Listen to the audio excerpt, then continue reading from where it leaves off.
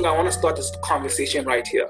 I want to see how everyone interprets the discussion regarding corporal punishment, as it is a form of violence in some people's views. And I want to see, as young Black people in South Africa, considering the whole issue of GBV going on and also just other cases of assault, what is our view on corporal punishment? And then as we proceed in this discussion, obviously we can speak about GBV in its entirety, but also speak about just basic sense of how men and women relate to each other in South Africa. And then as we proceed, we'll also lead to other discussions. So what I'm going to do, I'm just going to nominate and ask people individually as we proceed there, and obviously we allow for the discussion to develop from there. So let me start maybe with Zintle. What is your opinion on corporal punishment, and do you think it has any significant effect in the way someone turns out as an adult? Thank you for the question. So basically my view on corporal punishment is, I think it works, but for a certain time. It's not something that, I feel like if people have more discussions about certain things, rather than just hitting someone because they did something wrong, is not usually the best solution. Probably making someone understand why something they did is wrong is much more, for me, I'd say I'd understand that better than someone to actually just hit me because I did something wrong. So it works to a limited extent, but I don't think I'd promote it because I don't think it has had any significance in my life. Rather than just being told this is wrong and this is right, I think that's the only thing. And trying to make me understand that I shouldn't actually do certain things. So in terms of its significance and how people are, I think it's because they don't have those honest conversations and try to understand. I'm not saying that as parents, you should try and give your children the right to bully you in their houses, in their home. However, make them try to understand where they're coming from as children, and then try to teach a lesson from that. So basically, I'm just saying that if we were taught to discuss certain matters and not just be hit, maybe in our relationships also we would have the same approach of asking people how they felt and why they did certain things instead of resorting to violence. So that's how I feel. Okay, great. Bethwell, what is your take? I know you're a social worker and you obviously have a different opinion in terms of, based on your experiences dealing with people who may be related to children in particular. You obviously work in that field. Yeah. What is your opinion on the topic? About corporal punishment. Personally, I don't have a problem. It's not a professional view what I'm giving now. I don't have a problem with corporal punishment because as a young Black man, that's how I grew up, and it molded me to be a person that I am today. You understand? Like in the previous conversation, I've stated that I grew up being molded by two very strong women. I don't have a kind of relationship with my father, you understand? But corporal punishment is what molded me to be a very disciplined and responsible young man I am today. But looking at the cases that we have, like child abuse and everything in the workspace and in our society, that's when it becomes a problem, you understand? Because many people or parents or even at school, they use excessively corporal punishment, you understand? And that's when it becomes a problem. People, when they vent out, they vent out their anger to children and so forth, and it causes a harm on them. But yeah, that is my opinion. Now, in my view, because of what is happening in society, because our society is violent, you understand, then my view is that it's not okay when it's used in a wrong way, being excessively. Okay. Sure. Thanks. I think that's a great take. Maybe let me also add maybe a dynamic of maybe getting Lerato involved as well in the discussion. in your take of where we experience, a lot of people maybe have a high sense of view when it comes to corporal punishment still being maintained. Some people disagree. In the sense of what's going on in society, what is your take on the view that our society is quite violent? Do you think as South Africa, there's a unique sense of where we can say South Africans are violent, or is it just a sense of whereby it's in isolated cases and it's more specific to women? Or is it just a case of where violence is just pretty predominant in our society, regardless of the cases of particular GBV or cases of children? Do you think our society has an issue of violence as a whole or not? Sure. That's a mouthful, Peter. Thank you. Well, I think personally we are a very hurt society. And the reason I say we are a very hurt society, if you look at a lot of men today, a lot of the majority of them are raised by women. And it's just unfortunate because when I came to this earth, both sexes actually made it happen for me. Yes, now we have so many things that, if I want a kid, I can just go to a sperm donor, or I can do whatever that I want to do. Same sex, I can adopt and so forth, which are great options. But naturally, for you to have a child as a woman, you would need a partner. And you find that we're living in a society where the demographics don't match up. A high number of women who are single-handedly raising boy men. And it's tough for these women because they wake up at 4 o'clock and they come back home at 6 o'clock.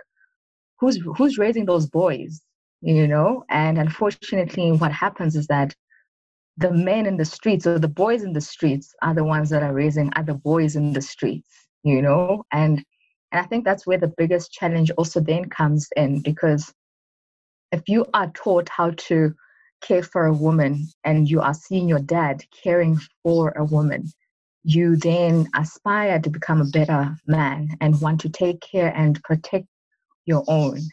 But I'm also not saying that you don't find men who are living with their wives and they're not beating their children nor their wife either, So I don't really want to say it's a personal thing, but, they always say hurt people hurt other people.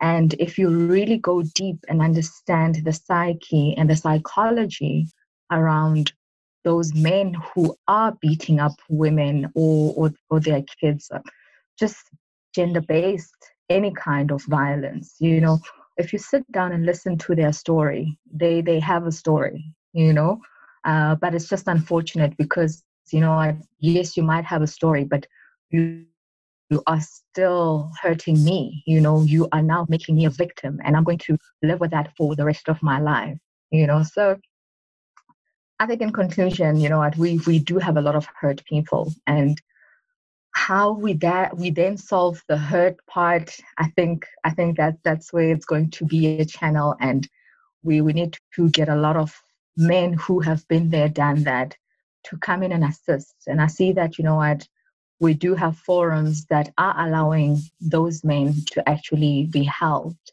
And then we do have other groups of men who are taking liberty to say, I will volunteer my time, I will mentor young men, because that's what we need. We don't have a lot of good role models that are men. And even those good ones are very few, because you know how it is. The bad will always overshadow the good, no matter how amazing good men are out there, but the bad will always overshadow the good. That's my take around it. Great. Let me ask one more person as we shift the conversation going forward. I'm also wanting a lady to also get in this particular aspect of the discussion. But let me ask Thabang, in a sense of, when we have these kind of conversations regarding whether it's GBV, patriarchy, misogyny, and just any case where it speaks to men and women in that dynamic, do you believe in the conversation should also be had with the older generation? Because they do take part in raising of young people. They do still play a key role in the upbringing of our society. And I still seem that part of our society still doesn't have this kind of conversation. Is this conversation needed to be explained to them, or should it be limited to us amongst young people? This is our future. We're projecting the whole issue of GBV, and we should limit it to us. What is your take on that? Thanks, Peter. My take on this, I think it's more important that we address the younger generation as to the older generation, because we have more like power to create that ripple effect. Like the people coming after us, if we're able to impart that wisdom in terms of you need to be able to like how to treat a woman and stuff, because you realize that in this society, women tend to be told that, hey, they must keep safe, they must dress like this and dress like that. Whereas growing up, I was not told how to like treat women. It's something that you learn from my father. Like even then, like I learned from his actions, you know. But also because of my younger sister, I realized that they keep telling her that, hey, you need to dress like this, come back early home, like all these boundaries. Whereas those boundaries were never explicitly told to me. So like I think if we address the younger generation and create a form of equality, it will create a ripple effect in future. And in terms of talking to the older generation, it will be difficult because I don't know, maybe that's to do with you're not supposed to like back chat your father. Like it will be a difficult conversation to have, but it does need to happen at the end of the day, because when you look at our generation, like we tend to be more free, accepting and stuff. Whereas when you look at the older generation, they tend to be things like homophobia. Like homophobia is more rampant with the older generation than us. Like for us, we tend to be more open. So I think if we can start also having those conversations with them, but focus more on the younger generation, because we like have this power to change whoever comes after us. So I think that's my take on it. Spend more energy on the younger guys than the older guys. But both sides need to hear the side of the conversation. Okay, great. Maybe let me get a lady to also chip in this aspect. As a lawyer, obviously you probably have a lot of cases where people come to you. I'm trying to understand exactly, as a lawyer, what is your experience when it comes to cases of GBV and just any cases where women approach you, whether it's violence, abuse in any form. What is your experience how exactly do people approach you? How exactly do you engage in this kind of experiences? Is it something that you predominantly see a lot, or is it something that's just in the case of where it's just talked about on social media, but you don't get many cases of women approaching lawyers and engaging with the law on this topic? What is your experience in this space? All right. Thanks, Mandla. So I would say it's both ways. So we do have women approach us. The problem though becomes that it only stops for a lot of women. It stops at approaching us. They will come for a consultation. And I mean, the story they tell you, sometimes they're approaching you looking for a protection order. Sometimes they're approaching you looking for a divorce.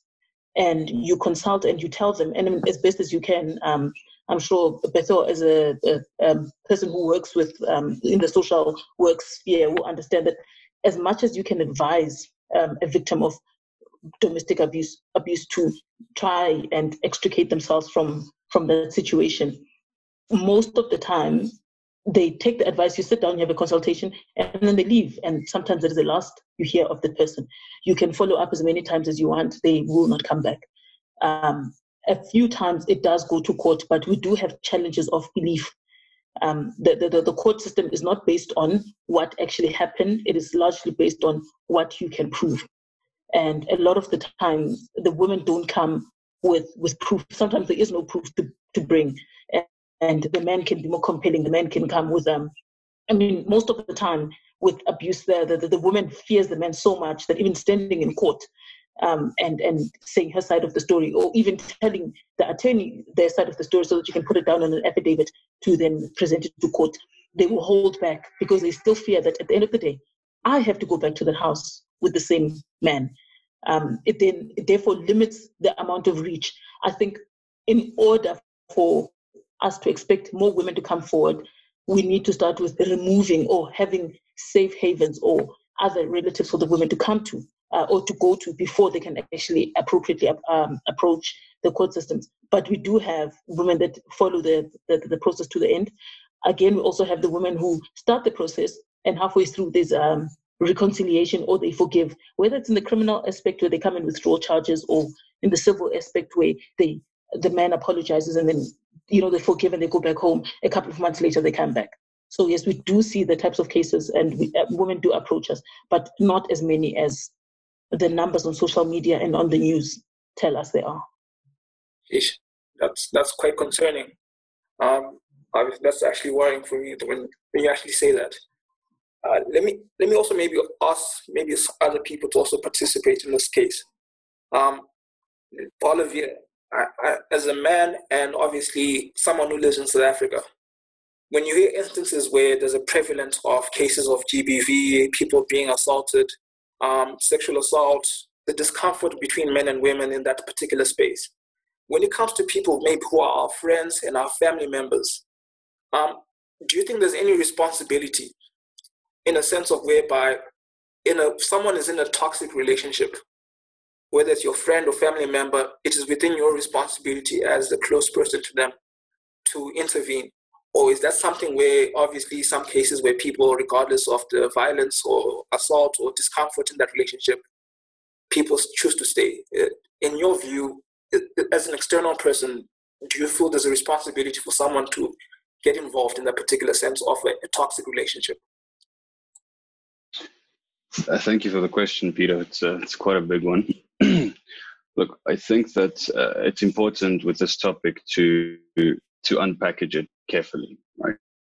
There's many aspects of this. We need to define what is involved. What does involved mean?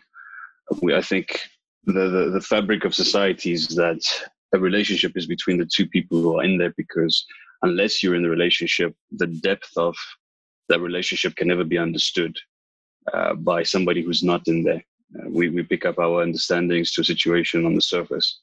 A silly example, but I remember when back at varsity a couple of years back, there was a friend who was in a not so great relationship. I tried to exactly give some advice about, perhaps considering no longer being in that relationship. And it turns out that they, her and her partner made right, and she ended up having a conversation with the partner that she had received advice to perhaps not be in that relationship anymore. And that turned out to be quite an ugly situation between myself and the person she was in a relationship with. So to that point, is saying that we have to treat every single scenario with the utmost diligence, and I think it's more cautious to create an environment where people can feel encouraged to reach out for help, be reminded that help is available, but it's very dangerous forcing one's involvement into a situation. And inevitably, like I said, we have to study all of these situations carefully. And if there is a physical abuse that's taking place onto the woman to the point where, it's inevitable, you can see, because the truth is many people are being abused, men and women in relationships, without saying it, rightfully, as I think one of the previous participants said, in fear of retribution of what might happen when they report. You see this a lot also in cases where people are divorced, and where people get divorced from being in an abused relationship or coming from an abused relationship, when it comes now to the topic of kids and custody, and why some women don't even want to go the whole route of reporting the husband or getting into those cases, because if they know the degree to which they've been treated in the marriage, and especially if it's a shared custody situation, and unfortunately, in some cases, historically, how families have been set up, men tend to find themselves stabilized a bit better after divorces. So there's that bit of a financial, unfair advantage that men would have in the situation. So you couple that with the woman knowing that historically in our marriage, my relationship was, marred with abuse. I still have to send my kids out to this man every other week or every other 2 weeks. I don't know what he might do to them, even if it's a case of getting back to me. So essentially what I'm trying to get to is I think it's way too much a complex topic to have a general answer as to how you resolve this. You definitely need, the legislation and the systematic supporting want to end this abuse as men. I recently got married about 2 years ago, and I had my son Malachi born in December last year. So having gone through a number of season changes the last 2-3 years, it's become more than clear, especially in listening to the types of conversation one would have with people, with friends, associates, and so forth. They change based on the seasons that you go into, based on what you're exposed to. And unfortunately, some of us are still having the same immature conversations, unfounded conversations, uneducated conversations we've been having since we were ignorant boys.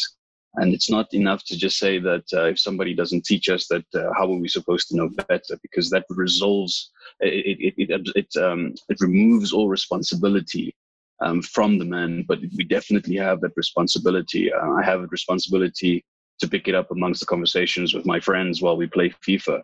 I have that responsibility to pick it up at work with my colleagues when they're talking about, women passing by. So the responsibility can never be to, okay, but, it's not our fault they find themselves in the situation. We have a certain responsibility, but I'd like to caution again, the participation and involvement in somebody else's situation is one that really has to be taken the right way. You need to understand what the legal route is. You need to understand, to Bethel's, I love what Bethel and them are doing. When you're going to do step A, have you thought about what comes after? Because what you find yourself end up doing is that you've helped today, but you just caused the bigger problem for tomorrow by not having a full understanding of what the system is that can support the women and men also who find themselves, as little as it is, who find themselves in the situation. So, have a clear understanding, consult with the legal aspect of it, understand that if you do get her to leave that abusive relationship for the night, will she be forced to come back the next day because there's nowhere to go? So all of that leads to, again, like I say, systematic support of women, because this abuse you'll find at some degree or another has some sort of financial implication to it, and a financial and hierarchy, a patriotic approach to it, which is, again, an underlying unfair aspect of it. So not to labor the point, but that's my 2 cents. Okay, thanks, Oliver. Let me also get some of the other ladies as well, and also Pakiso involved as well. I'm also going to send it back to Naledi. Obviously, she's one of the people who, and Bethel both work closely in this space. I see that we have Spiwe and Dikedzeng obviously joining in as well. I want to get your sense of the law when it comes to discussions such as GBV, rape in particular. What is your take on the whole view that the death penalty needs to be introduced back when it comes to cases of rape? Let me start with Spiwe. We haven't heard you speak so far, and I know you joined a bit late, but I just want to see if you have a particular view so far in this discussion. Hi, everybody. Can you guys hear me? Yes, we can. Okay, sorry for being late. I just had connection issues. So on my side, I'm a bit two-sided about, especially what you just asked me now, with the death penalty. Our system is very, I don't know if I could say weak, for lack of a better term, when it comes to that, because you might find that someone is falsely accused, and the perpetrator is gone out free, but then there's a death penalty placed on that innocent person, and only later maybe discover that the actual perpetrator,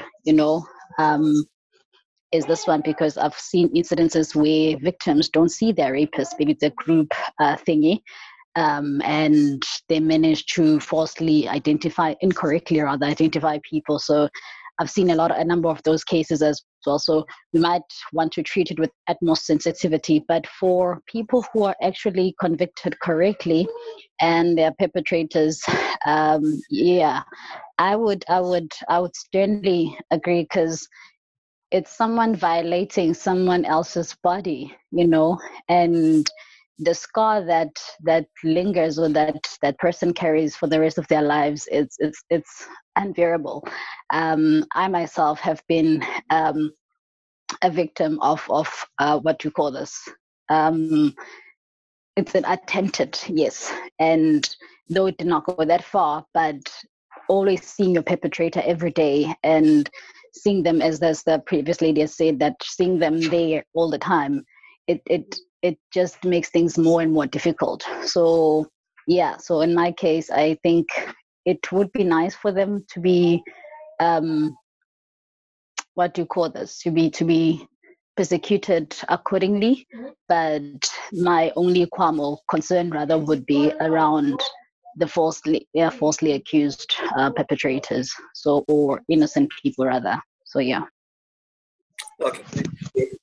Let me also have Pakiso before I go to my lady on the topic. Pakiso, what is your take on the death penalty in the sense of rape particularly, and also cases of violence against women or even men? Okay.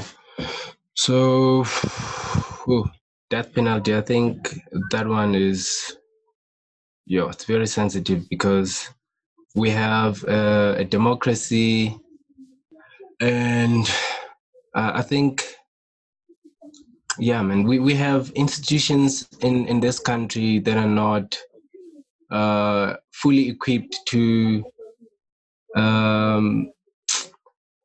can, I don't know, like make it work.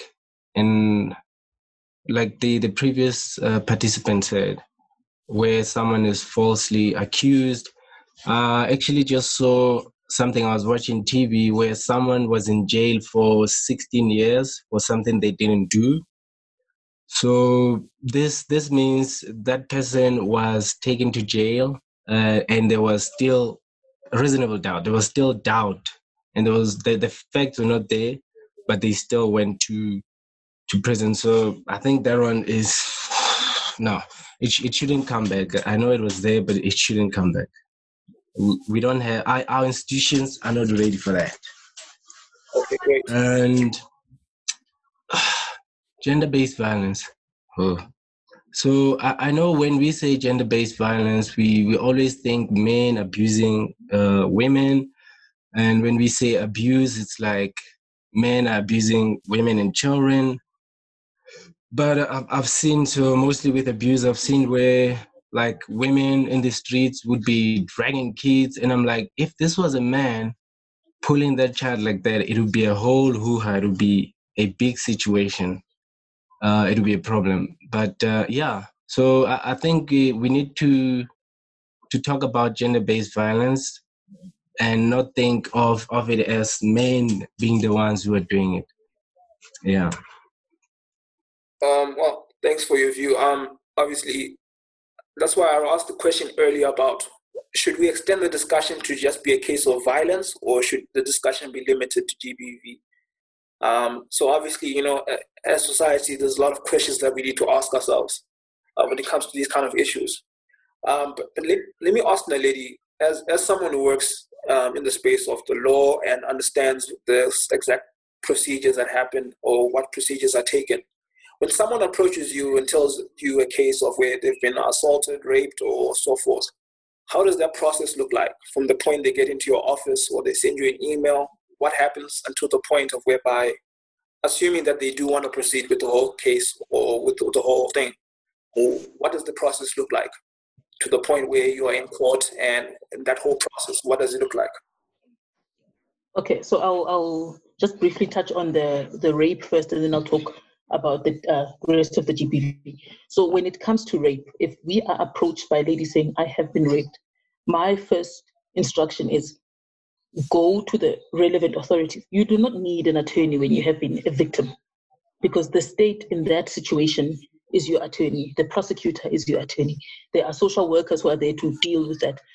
Attorneys are there to defend someone who is perhaps falsely accused, even those who are correctly accused. Attorneys will not drive your matter forward. Yes, we can have what you call a watching brief, which is an attorney who is there to make sure, to watch over the prosecution, to make sure that your case is properly prosecuted. But I mean, for a lot of people, they don't have the money to hire an attorney just to sit and watch. So if someone comes to us and says, I have been raped, I have been molested, sexual assault, we'll tell them, go to the clinic or hospital, go get your rape kit completed. Go to the police station, open a case. Even if you start at the police station and then end up at the clinic, something else we do is we support the victims, because there are too many occasions where someone says, I have been to the police and they've told me they can't help me because this institution, or this police station doesn't have jurisdiction over my matter, or some police officers are quite clearly and quite simply lazy, where you want to open a case and they chase you away for whatever reason. Having an attorney there, or at least, I mean, not even someone you have to pay, just a friend, someone who's going to stand there and force the police to open that case, can help, but not necessarily to take anything further to court. That's the only reason perhaps you could need an attorney, because we know the right things to say to the police, the right threats to make to the police to make sure that they open a case. But that's the rape part. When it comes to gender-based violence, where the person is perhaps seeking a protection order, we will then start asking questions. Have you been, if it is a violence where they have been assaulting over a certain time, we then ask, have you been to a clinic? Do you have any scars? Has there been any bruising? Show us, do you have any proof? Not that your story will not be believed, it will just make your story better. It will be easier to believe, because remember, you are trying to convince a magistrate sitting on the bench who has heard cases of false allegations, and they have to sift out the real cases from the false cases that are brought on perhaps by jealousy or whatever reasons that some women may lay false charges. But so we start with what have you done? What steps have you taken? Have you been to the police? Have you been to a clinic? We also advise them, go open the case, because you may get a protection order, but you can also get them arrested for the assault that they've committed on you. Do not just stop at the civil side, because protection order is civil. Once that is then done, we then start with the drafting the paperwork.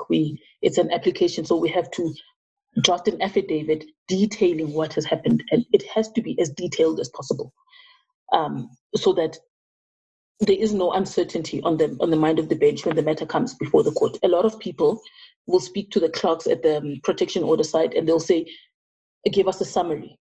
A summary is not sufficient. You need to clearly state out what happened on which night, on which day, how many times. Because people say, my husband hit me and he hurt me. And then that document is taken to a magistrate for an interim order and it's thrown out of court. And then people have this belief that I will not get helped. But the problem there lies at the fact that there was not enough information for the matter to be moved on to come before the courts. So it starts with the consultation, drafting the paperwork, signing affidavits, then going to court to go lodge the paperwork. The person obviously has a right to defend, so they are brought before court, and then the matter will be postponed then for a hearing date. Once a hearing is finalized, either it is the protection order is granted or is not granted.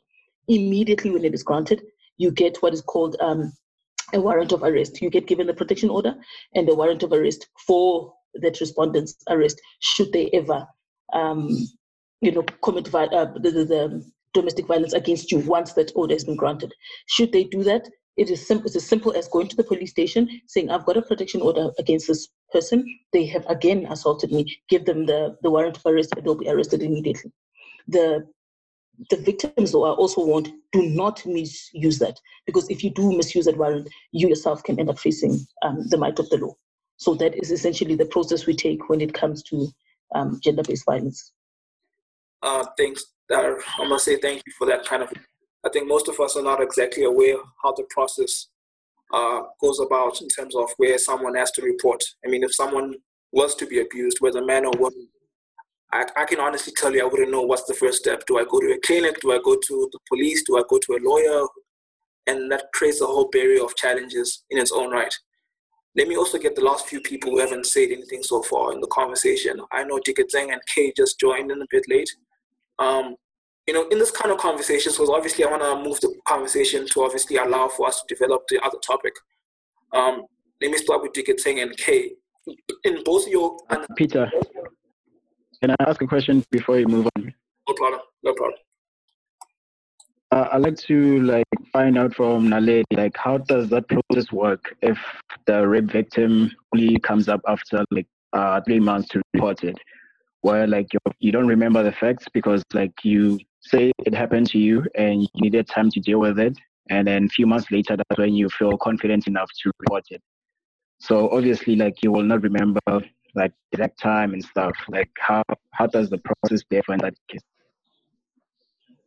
Okay, so I don't know if you heard in the news cases like Bob Hewitt, who raped people like years ago, and they come back 20 years later, and the person can still get convicted on the rape. It is important, though, that you do remember something. There must be some way of identifying the person, because it is easy to then misidentify. A lot of people who have been raped, in that sense, will tell you that the trauma does not allow them to forget a lot of the details. They will be able to put the details sufficiently. It only becomes a problem in that at that stage there is no DNA kit to run on the victim to then link the victim to the perpetrator.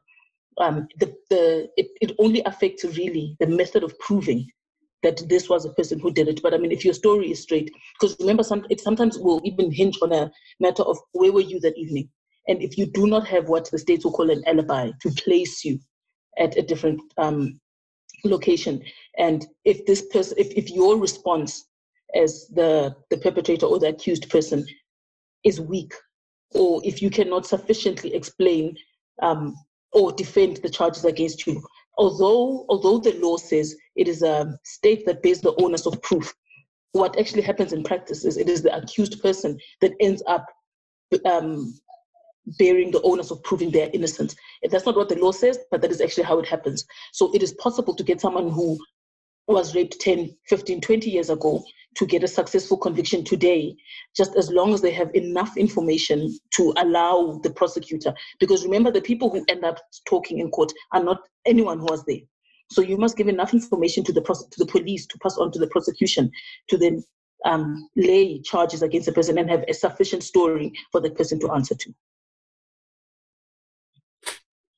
I think that's quite a great subway. I wanted to add that question later on, but I think appreciate at least us having that kind of understanding of what exactly happens where someone has been raped years back and only comes up or speaks out years later, because that does happen a lot in our society. Let me get Diketseng and Kay to also participate in the conversation. And let me start with Kay. I think in a lot of instances where we speak about violence and also just all the problems that we have in our society as adults, this obviously does have a part where we speak about the way people are raised. And I want to ask the question regarding male vulnerability. In other words, as a man, do you believe that men are allowed to be vulnerable in terms of whether your upbringing, whether it's your mother, whether it's your community? As a man, do you believe there's space for you to be vulnerable in society? Because I do feel that there is a sense of where when one is not allowed to be vulnerable, it may lead someone to, or even a sense of not just leading, but it does inhibit a space for people not to be able to express themselves actually in how they feel. So we may have cases where maybe men are being emotionally abused and they don't speak out, or they have other experiences which are negative. Do you believe that as men, there's a space for you to be vulnerable in society? Hello, everybody. Hey, how are you guys doing? My response to that is, well, it's going to be tough for certain people. Some people don't have the opportunity to be vulnerable because when they're raised to be tough, they're raised to be strong, they're raised to be like, men don't cry. And then you get those guys who are allowed to cry. Those guys who are obviously allowed the opportunity to express themselves, but obviously they're around people who can accommodate that. Other than that, if a woman had to see me crying or someone else had to see me crying, obviously I would be judged as a sissy or a soft person, etc., etc. So at the end of the day, it's all about society and how they view us. That's number one. And in terms of how people get raised, it's really down to how that man gets raised. And I think I heard it recently that once a child sees an abuse, he will think that's normal because, like, oh, my dad does 1, 2, and 3. Then when he grows up and he does it, it's only going to be normal because my dad did this. There's nothing wrong with it. You know, it's a matter of when someone comes to break that cycle. And that cycle would obviously be in a house where there's actually basically a model house, where there's a mom and a dad that understands the importance of non-violence to his wife, so that the child can learn from that. And then from there on, it's going to obviously create a cycle. But the way things are running, I don't think things are going that well. But in terms of how society treats us, it's really down to how we view each other as men. And if we want us to be tough, we are going to portray that tough side, regardless of how society views us. Yeah, that's my point of view. Okay. Diketseng, I know last discussion we had, you mentioned the thing about therapy. I want to ask you in the sense of, now maybe also Bethel can come in as someone who's a social worker.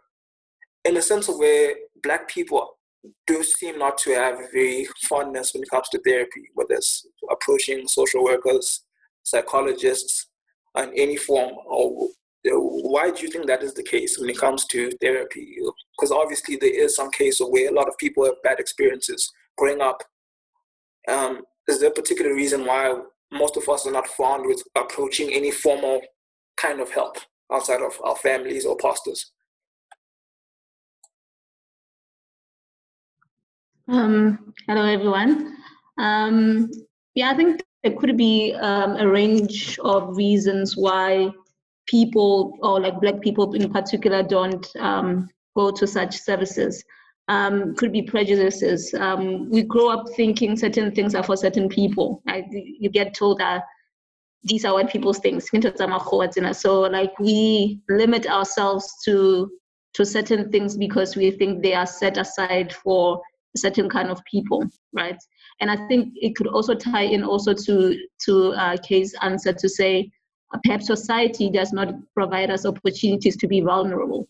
And I'm not going to speak for men, but I think in all aspects, we are taught to be strong. And like if you tell somebody else a problem and you're like, no, you'll be strong. And I always tell my friend that I hate when people tell other people to be strong. Like sometimes you need to just fall apart so that, you can understand better where you are. So society has put us, and I think it's like culture society-wise, that we are led to not seek these opportunities. And also because we don't have like the basic knowledge of what are the processes that goes into therapy. And perhaps also you might think it's more of an expense. We are also in conditions where we live in poor societies, and we think it is quite expensive to spend money on something as frivolous or something not as important as therapy or just sitting on a couch and speaking to someone. Why would I want to pay someone to, run my whole life story with them? So there's a lot of prejudices and there's a lot of misconceptions that we are either taught or we pick up along the way, and those sort of like prevent us from really exploring multiple ways of therapy or multiple ways of seeking healing for ourselves. So we perhaps go to like pastors, as you mentioned, but they can only help us so far, like up to a certain point, because essentially that is not their profession, or perhaps that is not in the realm of their expertise. So yeah, it's limitations, mental, social, economical limitations that put off people, Black people especially, into going into therapy. Okay, great. Let me probably get Sijeng and Bethel to chip in on the last part. I probably want to spend maybe the last 10 minutes on the issue of men and women when it comes to GBV and of violence and assault. And then from there, we can also then go to the other topic. But maybe my question now is extended. Let me start with Bethel and then I'll go to CJ. When it comes to the issue of how people are raised, and also in the aspect of our environments, Bethel, do you believe there's enough education when it comes to cases of how we deal with each other as men and women? So in schools, is there enough programs that are available to educate young people about how we navigate as both men and women together as one society? Or is there no kind of platforms where, or even in schools, there's no material that's available? I mean, I know Sijeng is also a teacher in that space, in a sense. So I think both of you can have a sense of view in this particular question. So let's start with Bethel. I know you're a social worker. So what's your experience in that and what's your view? Thanks, Peter. First and foremost, you see, when we have conversations like this as young people, it must be a form of awareness and education. And I like the fact that your August panel consists of people from different disciplines. I must say there are resources, there's information out there. But as young people, I don't know, it's my personal view that we are subjected to this hype of social media, making a lot of noise, GBV. Others, they will say it's a good call for help, you understand? But we can't be having discussions like this, then what? We need actions. And my brother there spoke about, Olivier, about maybe we need legislations and deal with these things in a systematic way. But I must say, legislations are there, resources are there, you understand, to educate us. But what I've realized, the way we are as young people, men and women, young men and women, I don't know whether the society created us or to view our relationship in a certain way that we have to, there's too much competition, you understand. I always say, if we are in an intimate relationship with my partner, we are here to complement one another, not to compete, you understand. That's when many issues comes in. We'll find out there's too much competition in relationships. There's power struggle, you understand. But resources are there, information is there. And I want to weigh in, Peter. Hence I'm saying this must be not be a general talk, but a form of education and empowerment. According to Sexual Offences Act, amended one of 2007. You see, when we deal with issues of rape, gender-based violence, it's when many multidisciplinary team comes in. And for their information, you know, there's a lot of awarenesses and cry for help to say there's rape, there's gender-based violence, then what? Like as I said in the previous discussion, here in the Val, in the last financial year, there are many cases which were reported about rape, that none of them were prosecuted in the court of law. Like Naledi said, many people report, but they were not, such cases were not prosecuted in the court of law because ladies withdraw these cases. You understand? And it might be different for different reasons. But then what? Because if you are saying Bethuel is an alleged perpetrator of rape, that rapist labeling is still hanging there. Then what? You understand? And if one is a victim of rape or gender-based violence, it's not always the case that you have to go report to the police. Like as I said, let's look at our local hospitals. There are Duduzela care centers where you can report a case of rape, for instance. And there are multidisciplinary team of people there. There are social workers who can listen to your case and give you a debriefing and therapeutic counseling. You understand? There are doctors there who can examine and test you and take DNA test. There are advocates there from NPA who can prepare you for the court of law. You understand? And social development, we have places of safety where you can be removed temporarily and placed there. There's therapy, there's life skills programs and everything. There's food, there's shelter, there's security. So this is some of the information needs to be out there. I don't know, many people are not talking about these things, you understand? So that you are in the safe space and you get help. Ultimately then the police come in, but already you had different aspects who will assist you in this case. You understand? Information is there. We need not to only talk, but act. You understand? Because it's useless. It's useless just to talk, making hype, hashtag what, but we are not reporting these cases, Peter. So that is a process that I wanted also to chip in, that I know there are many people who are watching this. To say it's not only in police stations, because yes, many police officers are not well trained to deal with these cases. And on the issue of therapy and everything, it's important also not to seek therapy when things goes wrong.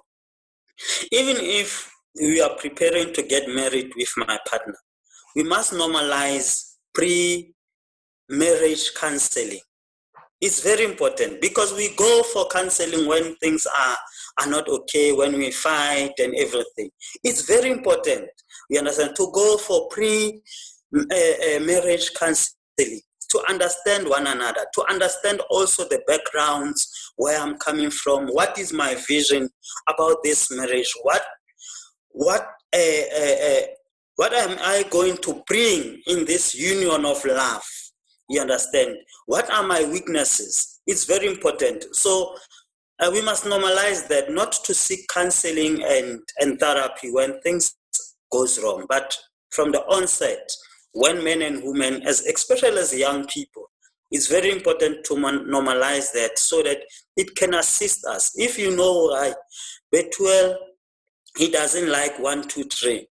It's not a surprise when we are already in marriage, but you know, this person, his weaknesses is 1, 2, 3, 4, 5.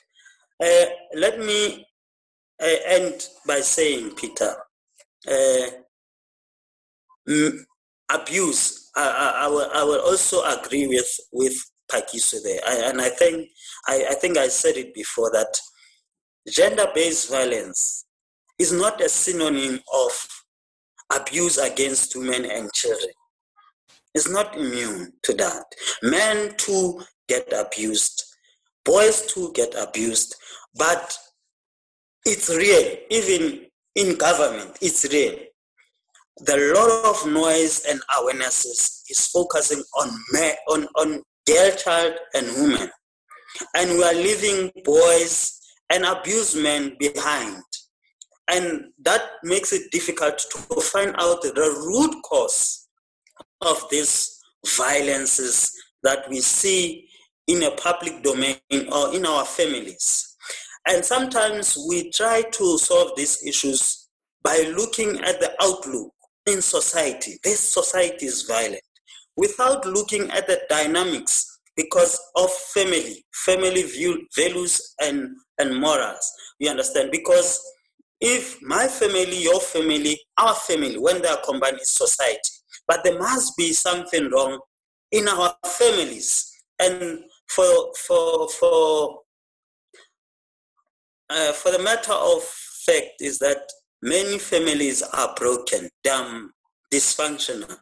That's why we have all these problems that we have, Peter. I will pause for that for now. I think I've answered your question. You didn't answer my question. Okay. Now, I think let me just move to something. I asked you the same question as I asked you as well. He's obviously expanded a bit more on the topic. What is your take so far with the discussion so far? Because I think at some point we have to start talking about solutions, which I wanted to do in the last segment of the discussion, so that we can discuss the other topic. But what is your take so far? And then I'll open for everyone else to start chipping in on their views on some solutions that we may identify with. Sure. So as a teacher, I would like to, just combine the information that is available in schooling systems, right? So one of the ways that information can be made available is through life orientation. So I've had the opportunity of teaching life orientation as a teacher, even though it's not one of the methodologies that I should be teaching. But the purpose of life orientation, I'll start there, is really just to, we know that there are kids who are coming from households where they run a household, and they look to the schooling system to understand how they should conduct their lives. And so that is where the purpose of life orientation comes in. So content is made available, but the content that is within our schooling system is not relevant to what is happening around us. It is not relevant to the issues of violence, gender-based violence within our country, and therefore that's why we don't have. I mean, for one, I'm a teacher. I don't even know of, the processes of, okay, if I'm raped, what happens? What's my next step? So this is something that made me realize how irrelevant the knowledge that we are getting in our schooling system is. And that is a flaw that is in our education system. And, this is something I've always raised with amongst my colleagues, is that it's so important that we use whatever guidelines from CAP to make sure that we are teaching what is necessary, but most importantly, let's make it a point to make a linkage between the content and what is happening around us for people to understand what they can do with that information. So another issue I want to bring in is a lot of kids do not take life orientation very seriously. That is also the main reason why, we just have a snowball effect of broken kids that lead to broken adults, and we deal with consequences such as this, domestic violence, gender-based violence. So the issue is that life orientation is not taken serious, and the reasoning, I feel the reasoning behind that is because our education system is not relevant to today's happening at all. And so what we do then is to make ourselves seem like we know what's happening around us. We then totally rely on social media, making it our crutch in being informed about certain situations regarding gender-based violence and domestic violence. And that is where the problem comes in. Social media only provides the surface of what has happened. We don't dig deep into understanding what was the root of the problem. We don't follow through the entire, like if, for instance, a story leaked that, Ban Ban was being abused by whoever, or see a story of someone who actually passed on as a result of the violence. We don't follow through the entire story, like what happened, why was that man acting that way. We only focus on what happened and to who. And I think that's where we then start generalizing, like, abuse only to women, but we don't dig deep and understand, like the previous speaker was saying. You find that abuse does not only happen to women and girl child, but it happens to boys as well, and we leave them out in the cold to deal with their emotions, and that breeds men that are broken and retaliate, or to some extent they have to let these emotions out, and letting them out might be in the form of violence or killing someone eventually. But that that is the idea around social media being our only crutch in understanding what it is that's going down. I think we really need to be serious in isolating the perpetrator and understand his life, to understand what is the root of the problem. Why is domestic violence still being an issue?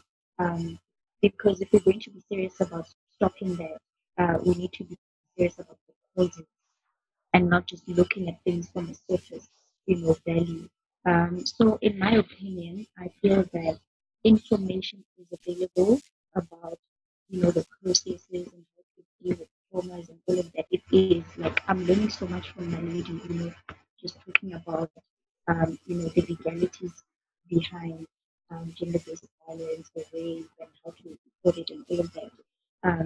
So information is out there. It's just that the wrong people are making noise, and we're getting the wrong information. So I think information is not made available in the right platforms.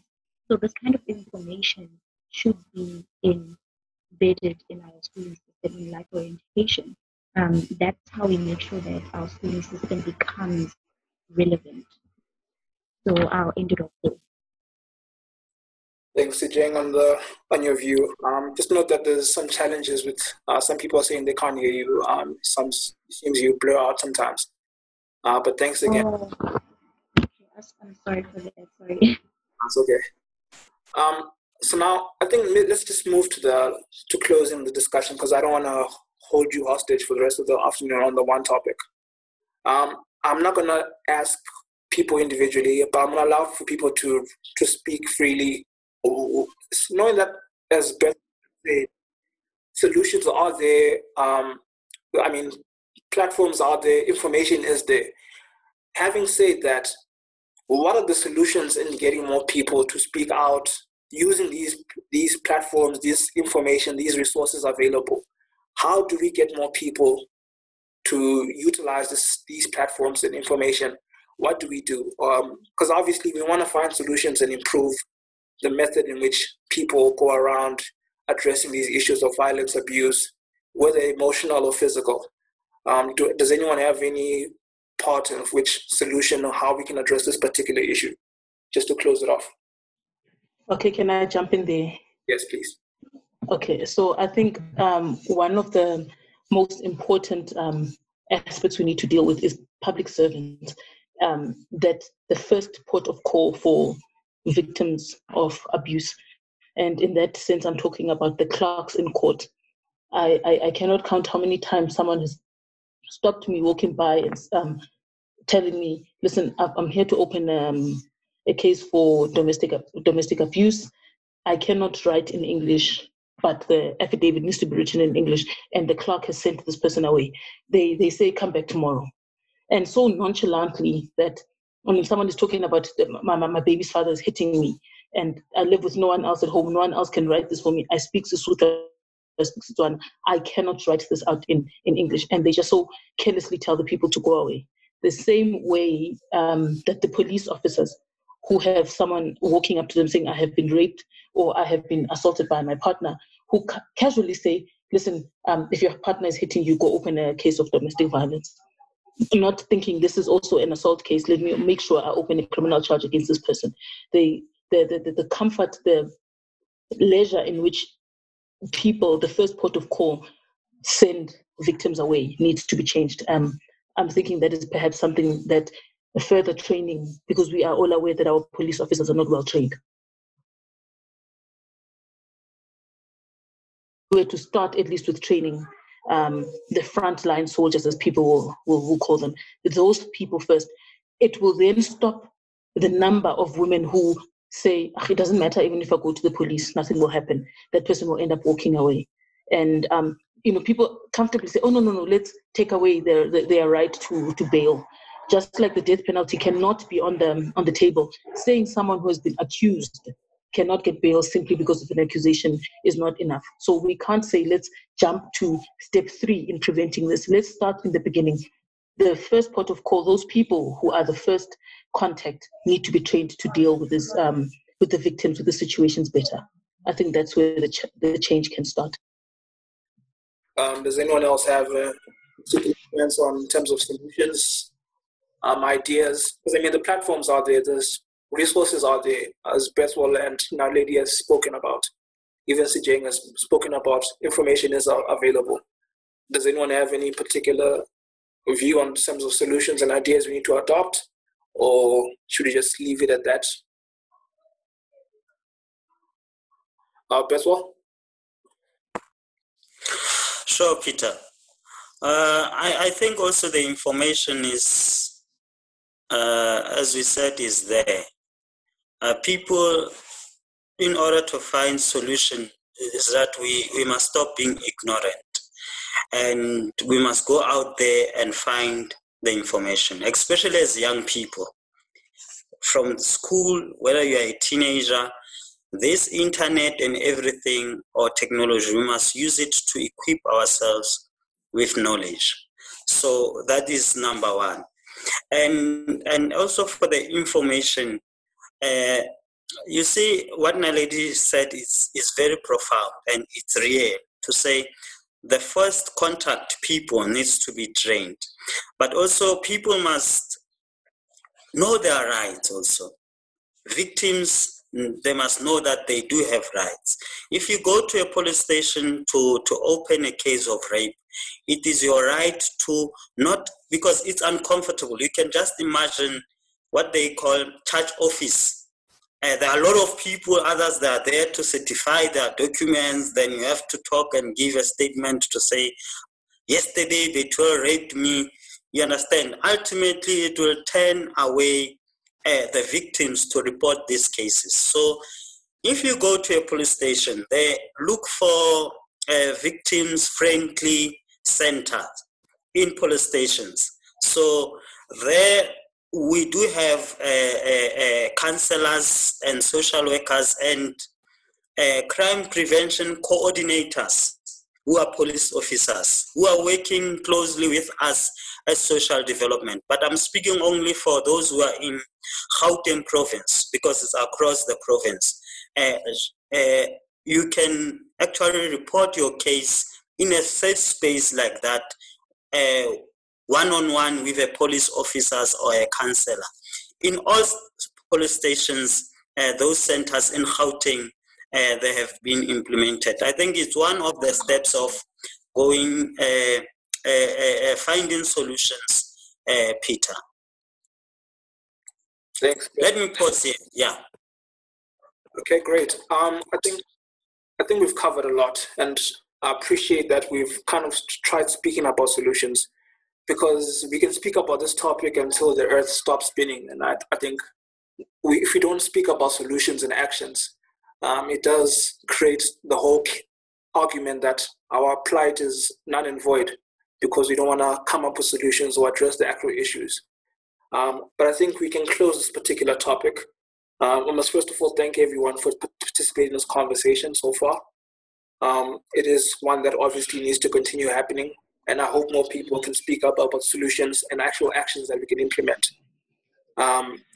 Obviously, I want to change the topic a bit, so I'm going to allow that flow of opportunity. Now, obviously, the second topic, which is a bit different from the initial topic. Deliberately, I invited everyone, knowing very well that most of us, or all of us, are basically in our youths, in our 30s, in our 20s. We work in different spaces, we work in different industries, and the common thing is that we're young and we're all Black. And I think there's a relevance in terms of how we experience the workspace. And, whether you're a man or a woman, you have your own different experiences and how you navigate, whether it's to get to the top. You also have the aspect of society in which it influences you in terms of your career choices, the importance of earning a certain amount of money, the responsibilities that come with your family, and also your own goals and dreams. And that's a discussion I think we need to have as well. And I deliberately hope that each of you, being that you work in different spaces, you live in different communities, each of you have a sense of experience, you have your own challenges, and I want to learn more about exactly what are those challenges and exactly how do you deal with those particular challenges. And maybe let me start the conversation with maybe Olivia. When we speak about career growth and we speak about people entering certain industries where predominantly it's not mostly Black people, in a lot of instances it's not even Black women that you find in certain sectors. What is your experience in that particular sense of whereby you're a director of your own company, you've obviously had your own career growth? What is your experience in a sense of in other words, when you speak about career growth, what is your experience in terms of what are the challenges you've experienced as an individual, and you think your particular industry is improving or it's actually regressing backwards? Olivia, what is your take? Hi, Peter. Thanks for the question on the topic. So my professional career started at Ernst & Young. I worked there for 6 years. And I started working there. I got approached while I was doing my honors degree at the Northwest University. In the second semester, I began to work and begin a 3-month internship. Whilst I got hired immediately and had to manage the students studying and working at the same time. I want to just fast forward a bit to a couple of years later to recently, in 2018, I done a number of projects and I got asked to submit my CV for a potential project happening in the Middle East in Kuwait. So they were searching for CVs globally. And at the time, most of my professional career, I do consulting in the oil and gas industry, advisory services, and supply chain and a bunch of other topics. And unfortunately, in our company, there weren't many people who had many years of advisory consulting experience in the oil and gas industry or the energy industry. And I was fortunate enough to have done a lot of that in Cape Town, Johannesburg, and a bunch of places. So long story short, I submitted without thinking anything of it because, they're sourcing globally. And eventually I got selected to be part of this project. I had a bunch of interviews with some of the directors in Dubai, and I got put onto this global team of 3 people with 1 director. So the significance of why I'm bringing this up is that I was the only person from Africa on this project. The rest was an MIT graduate from the States and a gentleman who'd studied in Russia and all a bunch of other places in the world. And the 3 of us, along with the director, were coming to work on this particular client. And this particular client accounts for 92.7% of that country's GDP alone. So it's the most important company in that country. Now, being in an Arab environment, it's completely different to what one is used to. In Africa, myself, I'm from the DRC by birth, in a village called Kipushi, and then grew up here in South Africa as well. So not having any African people, forget about the race of it, but I mean anybody from the continent. And it was really tricky for me in that regard. And every time you would see a black person, it was exciting of any kind. And unfortunately, the only black people you find there are those working in the retail sector. So whether they're working at the stores, at the shops and all of that. So it made it difficult to try and engage and communicate in terms of some of the challenges you're having, especially as a young black person going in there. You have the element of starting and being looked down upon, right? Because fortunately in the Middle East, they're very openly xenophobic and stereotypical, right? So it's nothing behind the scenes. They'll tell you outright that, we want to work with white people. We want to work with people from the UK. This is our preference. And unfortunately, because they have the financial backing of it, Kuwait has the strongest currency in the world. One Kuwaiti dinar costs you about 48, 50 rand. Whereas the dollar is about 14 rand. The actual power of it is a different topic of it.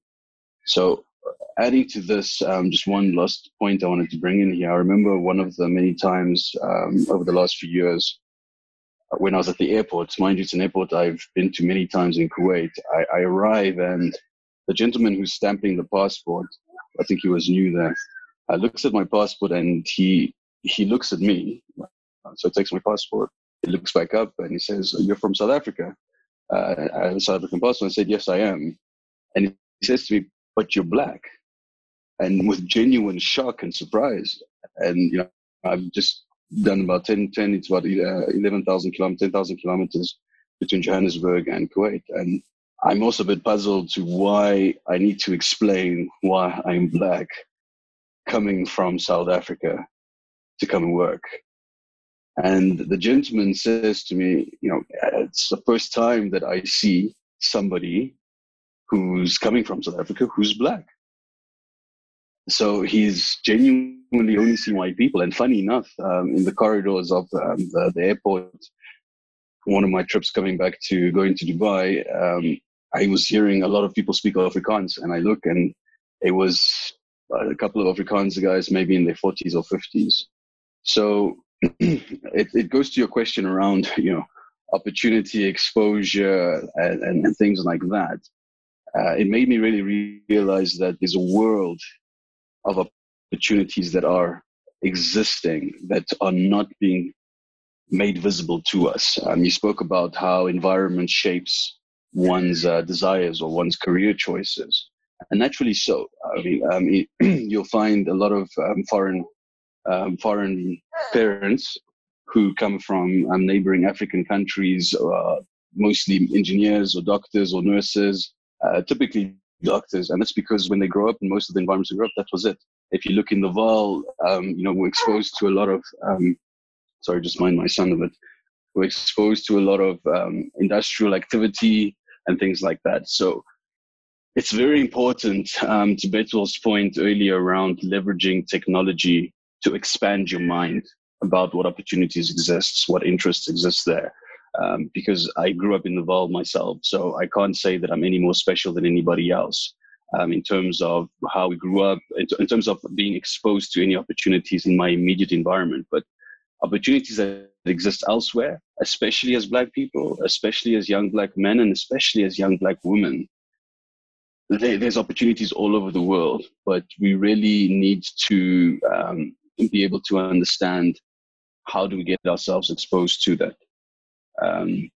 So growing up, throughout my career journey, one key thing has always been to understand that you need to realize that your colleagues, especially the young non-white counterparts you're starting with, are starting on a completely different foot than you are. And you should not ever think that you're competing with them, because we're not. We're absolutely not. You need to just figure out how do you have the three things that ultimately make your value at a company understood, which is having a great work ethic, being willing to learn, having a teachable spirit, and having a positive attitude.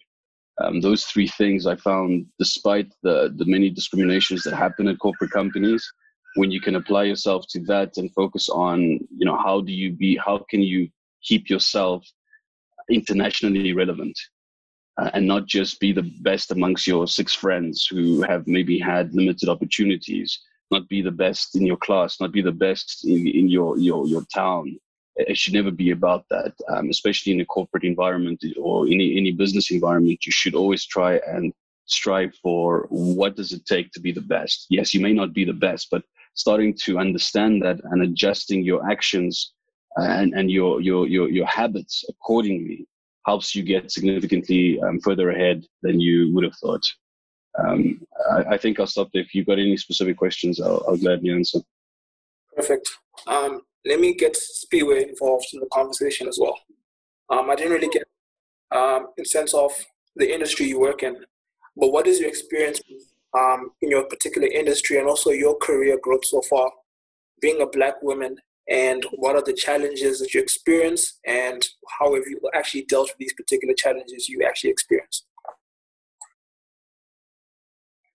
Sure. That's a bit touchy, but fortunately, in my career experience, I have worked for 2 very big corporates, one being a telecommunications company and the other being a financial institution, a bank. And my experiences have been far extreme. My first job experience was in telco, and I had the best time of my life. And yes, I remember this one time I actually typed a status on Facebook, but I didn't have the courage to upload it, to post it, so I saved it as one of my notes. And it was out of shock to say that I can't believe I've attended 4 to 5 meetings and I'm the only Black person, 1. And then 2, it was that I was the only woman, and I tried to think how other people will see it and ended up not posting it. But it was really from a stance of being very, very shocked to say that where are our people? Where are the young people of our color, and stuff like that. But to be quite fair, I was treated with utmost respect. I had the best time in my career, and the growth therein was humongous. The investment that they had in me as a young Black woman was also unbelievable, to a point that within 4 years, I was already selected to be in a committee whereby I've been identified as the young upcoming leaders, of the company, and was appointed as a young chief executive youth officer, whereby we're given an opportunity to shadow one of any CEOs that actually saw interest in you, and you had to go through case studies and interviews and all of those. But the point is that there was a whole lot of potential there and growth as well. So I could see where my career was. And at that pinnacle, I was like, okay, because I don't want to be too complacent and having just one experience from corporate, which is telco, let me try another institution. And the opportunity came. And boy, oh boy, did the coins flip, Firstly, the reception was very hostile. And two, the system was, I don't want to say racially, but because of the background of that institution, most of the senior positions are occupied by white people. And the lower you go, you find that they are trying to be BEE compliant, triple BE compliant, but they still that lag. And even when sometimes you try to introduce new things so that they can be a part of industry first, or changing how we work so that they come to where the industry is corporate wise and stuff like that, there is so much resistance. And you see that sometimes it depends on who the idea comes from. That was from my immediate team. That is from my immediate team. But on a larger scale or a bigger scale, I don't want to lie, the management was more receptive of these ideas. And you could tell that higher up in the ranks, they do see this, but there is so much resistance lower in the ranks, and there is a number of issues that you can even identify therein. There is racial issues. As a female, sometimes you look down upon, and when you come up with an idea sometimes, or when you answer a question, they're like, oh, you knew that? Oh, you're so smart. And you're like, what does that mean? Already with these remarks, you can tell that people have gauged you and put you in a certain rank, and it's prejudice. So it hurts. So I think for the first time, as I was saying to my colleagues, that I actually went to a mental institution because of how hostile their work environment was. I missed my previous one because they were very inclusive, encouraging of growth and all of those things. So, but at the same time, I'm taking it as a blessing in disguise, because now I've got experience on both sides to say this, oh, so this is how other people feel. This is what other women go through, and there is not much empowerment on the other hand, from this other institution. So at least when we do case studies like these now, we can give our feedback to say, this needs to change. This is the direction that we need to take. Such things need to be spoken about and put the spotlight on, We can not shy away from them anymore because we're fearing 1, 2, 3, 4, 5. But if we do it in a very constructive manner to show that, guys, there's a proper imbalance here, and there is no proper plan of how we're actually going to eradicate this and rectify it, type of thing. So that's just, my experiences. Shaming, but at the same time, it's like there is hope out there. It's not everywhere where it's, true, like that. Thank you very much. I think that's quite sad that you have to go through such poor, bad experiences, especially when you're still trying to develop your early stages of your career. Let me have Bertos chip in, because his battery is about to die, and I know he might want to speak before he leaves. Then I'll obviously allow everyone else to speak. You work in the public sector, quite different from some of us who work in the private space. What is your experience of career development, growth? Is there enough avenues for you to grow your career in the public space compared to the private space? Yeah, thanks, Peter. I'm sorry, guys. I have a challenge of load shedding this side. I'm very sorry. I will be leaving soon. Yeah, Peter, I think the general view of people about the public sector is that public servants are lazy. Public servants, they don't do their work and so forth. And I don't know whether in private sector, but that is reality somehow when I got there. There is a very limitation for growth. You know, if you are a young person, you are not ambitious about life, you'll be stuck there. I found young people there. I normally say they are young, but you know, they are old at the same time. You understand? It's very toxic. You understand? It's very toxic. They don't embrace new ideas in innovation. We have been doing these things for the past 5 years or 10 years. Why do you bring a new dimension? We have been doing these things like this, you understand? But if you are resistant, myself, I'm very ambitious. I took upon myself to empower myself. You understand? I'm still studying because I normally say, especially where I'm based in social development, if you don't develop yourself, if you don't study, if you don't do research, whereas these social problems, there are new social problems that are coming out now and then. For instance, Nyaupe, it has never been there for the past 6 years. Now it's a problem. So if you are a public servant of the last 15 years and you are trying to deal with these issues, you understand, it's going to be difficult. So, but I must say the team that I'm working with, my manager, my supervisor, my colleagues, I received a very positive reception. But the environment itself is very toxic, and it will give you also an understanding of saying public sector is for old people. If you are working towards your retirement, it's a very good environment to be. But if you are still innovative and have new ideas and everything, it's a problem. And also organizational structure, the way it is, you find young people are very frustrated. It's a matter of fact that I'm a professional, right? I went to varsity, I'm a professional, I'm a social worker, but we find the way the organizational structure it is, young people get very frustrated. I can tell you as a profession, people who are admin, who got there with their matrix grade 10s, they are earning more than me.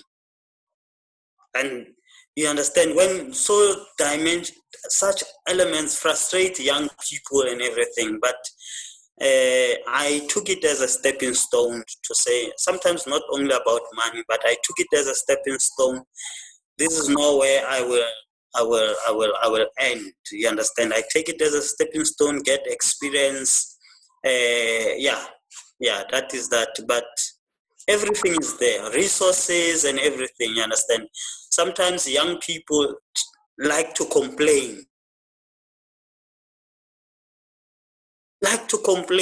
But what are you doing? You forever complain about your manager, about the environment.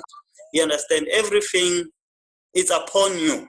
So I took that angle to look things in that perspective, to say, but okay, be as it may, there's no time whereby there's no internet. I have tools of trades, computer. When I need a car to see clients, to network with other stakeholders, private and public, the car is there.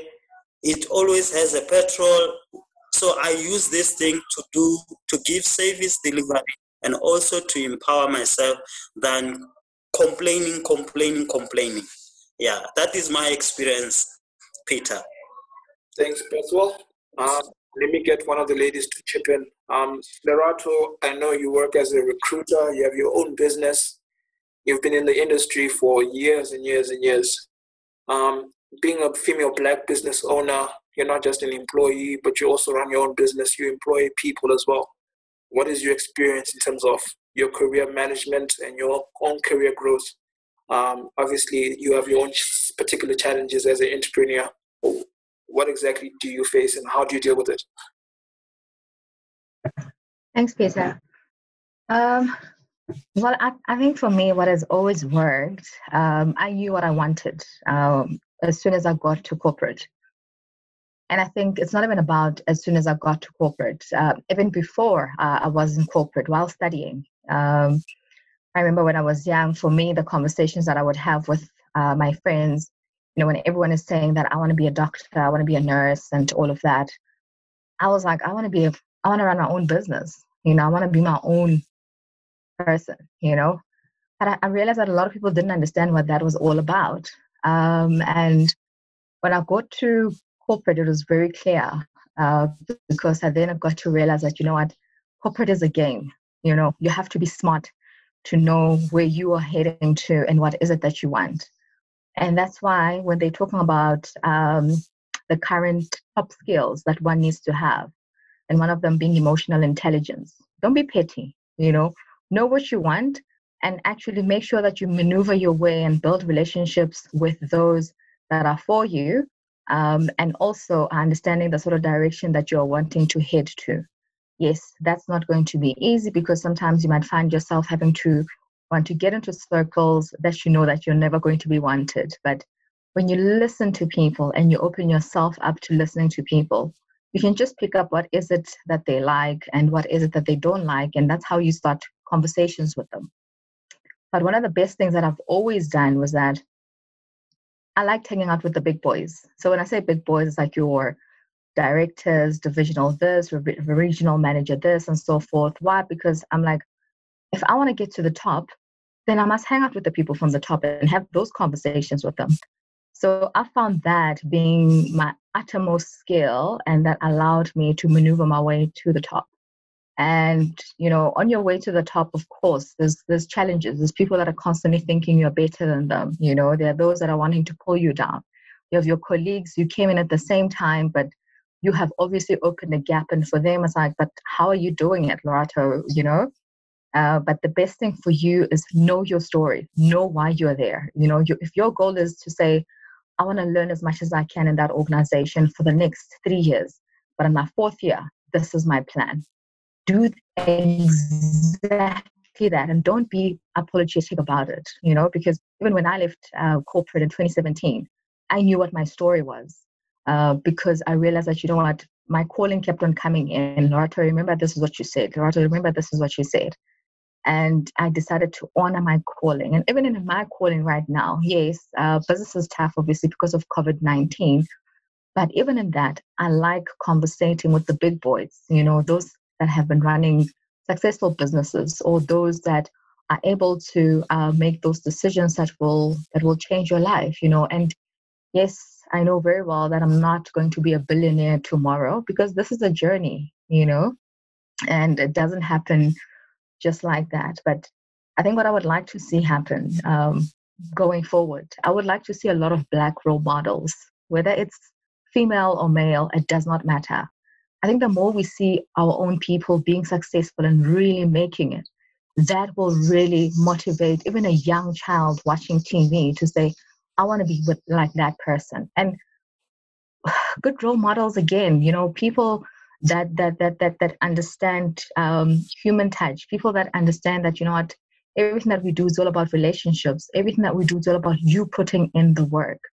A lot of our colleagues or our friends, we know very well, and it's always been said on social media, when you tell your friends that you bought a car, everybody will have 1,000 likes, but tell them that you have started your business, then the conversation is completely different because not everyone is going to actually give you a like or even actually help you to say, hey, you know what, my friend, I see for the last 6 months you've been in it.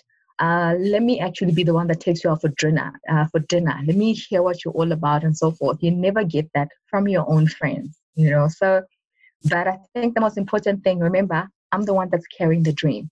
Whether my peers, my friends understand it, that's a different story. But I'm the one that's carrying the vision. And until we understand that, and also understand that all this vision is also godly given. You don't just wake up in the morning and oh, I have a vision. But the conversations that you have with God, and what He will give you and allow you to have, very well that, you need to make it happen.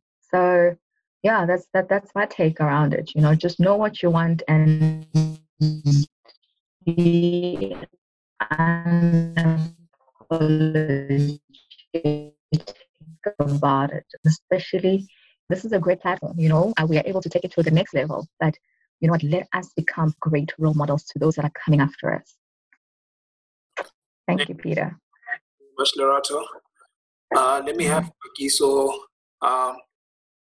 Kay, and then also CJ chip in as well.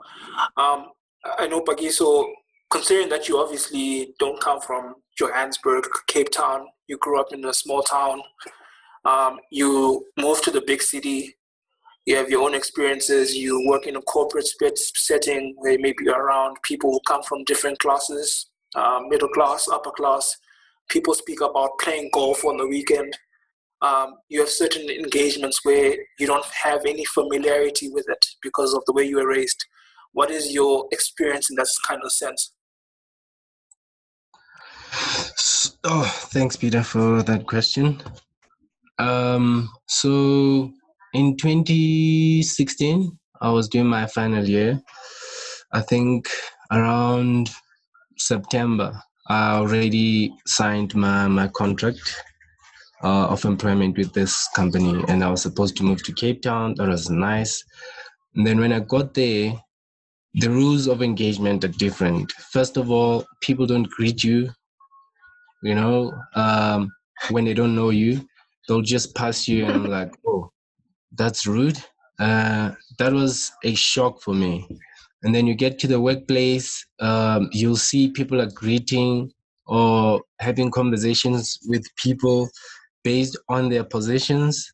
I think it's a good thing if you're networking, but don't look down upon, the others who are on your level type of situation. So I remember the one time we went to, this is in Cape Town, we went to, what is this? Groot something. That's where we do wine tasting and stuff. It's in the mountains somewhere. So we're having a nice conversation there. And then one colleague from Tata was like, yo, Pac-Man, you look like you're so young, bruh. How did you get here, man? Like you probably like 21 or something. You must have been super smart. Before I could say anything, this white lady, a colleague as well, she's smart, man. She went, she works with me at that time. So I'm guessing she has a perception that she didn't know. Like it was very rude, and I don't know, man. Like she did that, and I had nothing. I had no comeback. I just kept quiet, and then I said, okay, cool. Now I'm gonna work towards proving her wrong, because obviously she doesn't think I'm smart enough to work for that company. I worked with her, and then I think just before her, I joined another team within the same department. Just it's like a level higher. She remained there. If I was someone else, I would have gone to say, you see, I'm smart after all. But I didn't do that, obviously, because I'm not like her. That's the story. But what I wanted to say is one of my mentors in the firm, who has since left, said something to me that shook me. And I think we also have to put that into consideration. This person was saying he's qualified, he has all the tools, he has all the experience, but he won't get that top level job because the money is with the whites. The money, there's old money, it's chilling, it's with the old racist people who will not like seeing the face of the company being black. So he said, I understand. And I think if I had a firm and I'm trying to attract the money and I know where it is, I would also appoint white men, because it's a perception that I think out there, that when a company is run by someone other than a black person, it's gonna do very well. So I think that thing shook me so much that even in my thinking about maybe companies that I might start in the near future, I must have a white counterpart. I must have a white partner so that when we go to these meetings, at least they're there. I'll give you another example. There was a label, I think it's still there, but it's pretty much dead now. It's called Lokshin Culture, a South African clothing brand. So in their meetings, when they want to get sponsorships and stuff, they would have a white guy who's not even a director or anything. It's just a spokesperson who'll just go there and speak the language and talk and shake hands as if he's part of the company, just for that trust. So I think there's a lot of prejudice out there. And yeah, so even your growth in the company might be limited by that fact. If you are in a business where people need to trust that their money will be safe, you have to play the game the way everyone else is playing it. And you'll see, if you go to a lot of asset management companies, you'll see there's a lot of white men mostly in these CEOs, COOs and directorships and stuff. Yeah, so that's my take. Okay. Sorry, Peter. Can I just sorry, I know you want to move on somewhere, but there's some interesting points that we just made. If you just allow me a minute to respond. Sorry, what's the name of the previous participants again? Bakiso. Bakiso. Yeah, Bakiso, thanks, man, for sharing some of your stories. Bakiso, you've just triggered some some quick thoughts now. Partners, friends of ours, we've started a company. And anyway, so there's all of us are under, I think our CEO's 33. Our oldest director, I think, is 35, but the rest of us, there's 6 directors in the company, and the bulk of us are 27, 28, 29, and so forth. So one thing we struggle as young black men who've got a world of experience, who've everybody's worked, despite our age, has worked or has at least had an experience on 6 of the 7 continents collectively across all of us. But still, despite our experience, despite our ambitions, when we began our journey, rightly as you said, you're trying to get on new clients. They struggle to, depending on the space that you're trying to get into. I remember when we had our first company back in 2017, we couldn't get even R500,000 of funding for a concept that all the institutions we approached that were mostly ran by black people said they love the concept, they love the idea, they think it's great, but for some or other reason, there was always some way it didn't align to the final answer of yes for the financing aspect of it. So there is definitely a challenge across whether you're in corporate, whether you're in business, trying to get it, because there are preconceived ideas.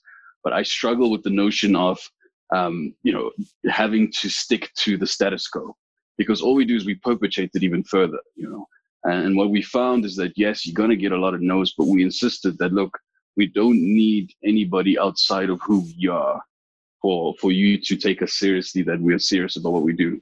And the key to this is that those preconceived ideas are built on the fact that there have been many people who've gone before us, young black men and female, and whatever you want to call, whichever demographic you want to take it, but non-whites who have gone in and have abused trust, have gone in and have not delivered on work, have gone in with the excitement of seeing money and letting it deter from delivering the work.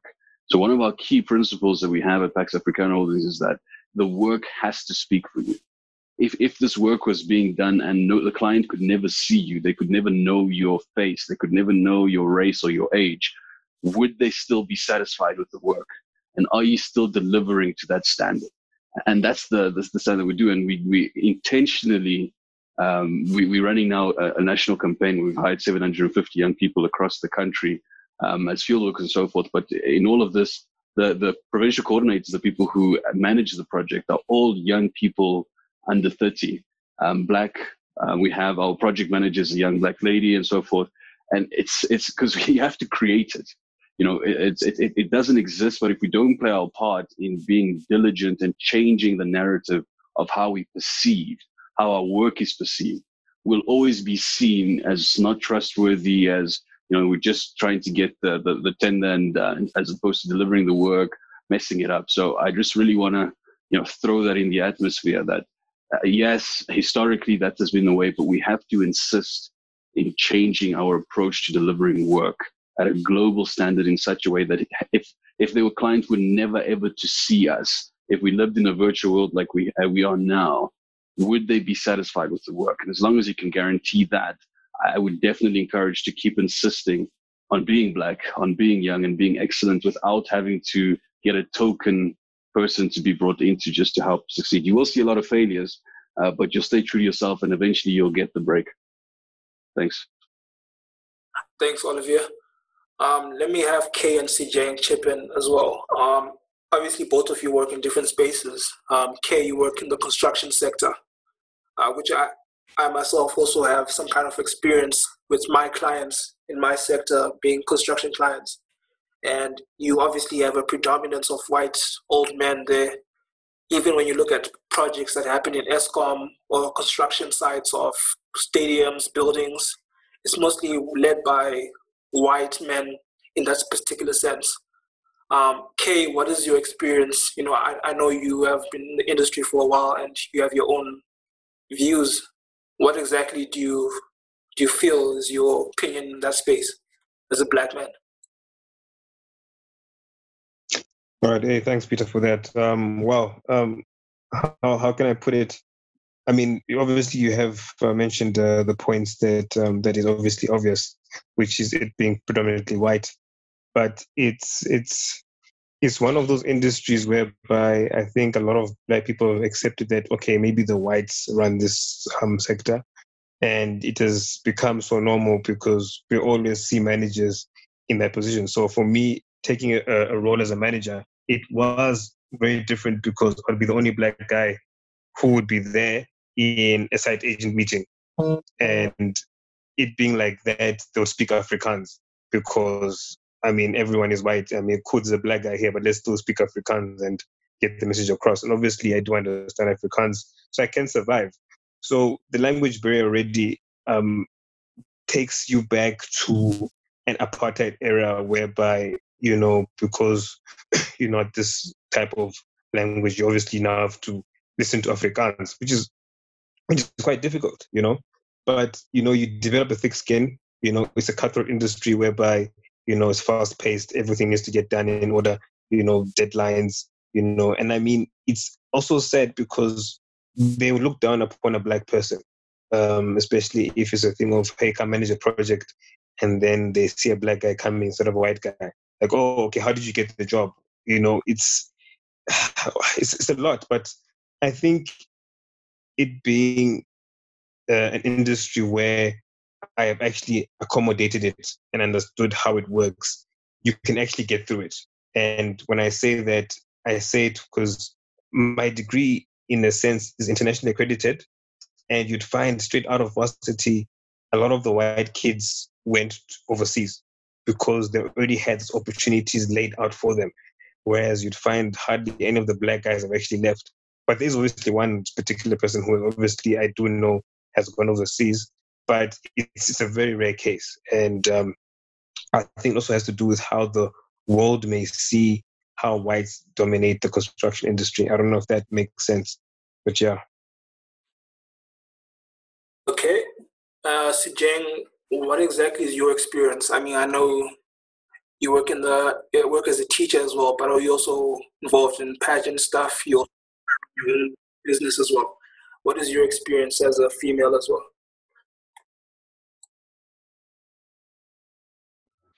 Hi, can everyone hear me? Yes, we can. All right, great stuff. So in my experience with regards to the modeling sector, I hear of people's experiences and how racism was in play, but on my side, I have not, because I've just recently got into the modeling space, but I have not personally experienced any form of racism or patriarchy in the modeling space. So I guess I'm lucky in that sense. But in the teaching space, sure, it's a very it's difficult to pinpoint exactly what it is, but because I mean, obviously there's your private schools and then your public schools, so they have different dynamics. But being a teacher in a public school and being a student in a private school, I have certain differences in terms of the experience and how I was treated. So I'll speak of me being a student in a private school. So in that space, I come from Akasi. I'm going to a private school in town, and yes, there are all these opportunities within the private school, but when you see the logistics of where I would live is very far from the school, and so I would automatically not be able to use certain resources or be within a certain team because I'm far from the school. I'm far from staying behind and participating in extramural activities that could help me in being a whole-rounded person. So there's swimming pools, there's tennis courts, there's all these resources, but I think of the time it takes for me to get home, the fact that all my assignments have to be typed. I have to go to an internet cafe. By the time I'm like a quarter through my assignment, the internet cafe is closing. So what I'm saying is you find that people who benefit resources from the resources in private schools are people who live close by, usually, or yes, the school was a multiracial school, but it's usually people who have the means to maintain being within, the school and using those resources. So it automatically shuts you out from certain opportunities. So that's the experience I got in a private school setup. But teaching in a public school, I then realized, yes, I was exposed to these opportunities, it allows for me to dream. Being exposed is good in a sense because yes, I do use these resources here and there, but I don't get to maybe build, a career out of it. But with public schools, it's so difficult to show a child how to dream if they've never been exposed to something. And that made me realize how, private schools are funded by, usually it's the white supremacy.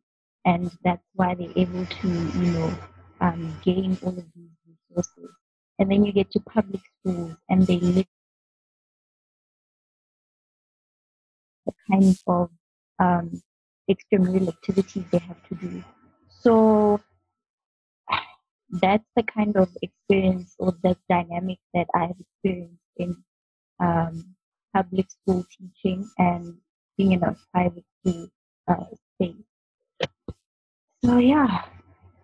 Thank you very much. I think obviously due to time, I don't want to keep you guys much longer. Maybe just to close off, if maybe this is an open question to anyone, I think all of us can participate. My experience is, there's a challenge considering that a lot of young Black people come from poor backgrounds, or they come from backgrounds where their own parents are not in the space of the corporate setting. They have no experience in, working as the CEO. Our parents are not directors of companies. We don't have that kind of experience or family setting in our own families.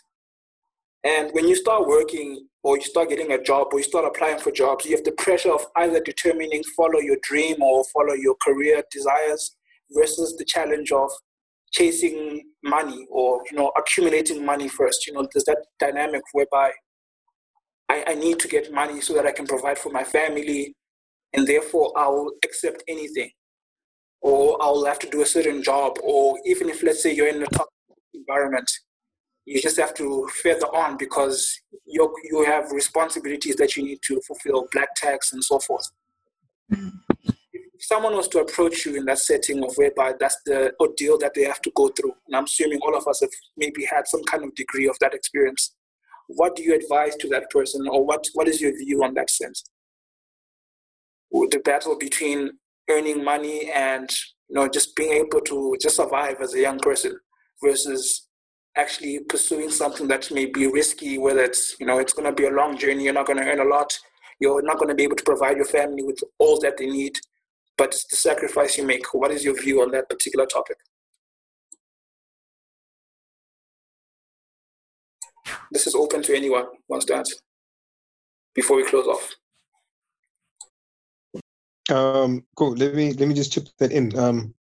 I think when it comes to that, one of the things I would put us, or how I view it as a black person on my side, is that we're obviously going to be competing. I think that's one thing that is out there. And once the competition factor comes in, I believe a lot of people make irrational decisions whereby they will force themselves to study because their friend is studying for medicine, or they'll force themselves to study this because someone else is doing that. And for example, for my family is obviously educated, and my dad would not obviously allow me to pursue my career in acting because he would have believed me studying would be more important. So cool, I went to varsity, I get 2 degrees, but I'm still in a place whereby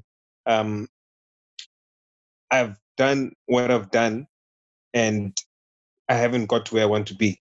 And it has nothing to do with being black or white, but it also has to be with how you were raised in the family. So if my family thinks studying is important, I would have to go through that, whereas for some people, it's very different. I don't know if that makes sense. It does. Does anyone else want to chip in on that or have a view that differs? Oh, yeah. Pac-Man. So mine was actually very interesting. So I could have done my honors in 2017, but because at the time my mom had just lost her job, and really the only thing I feel I inherited from the family is the surname, and that's it.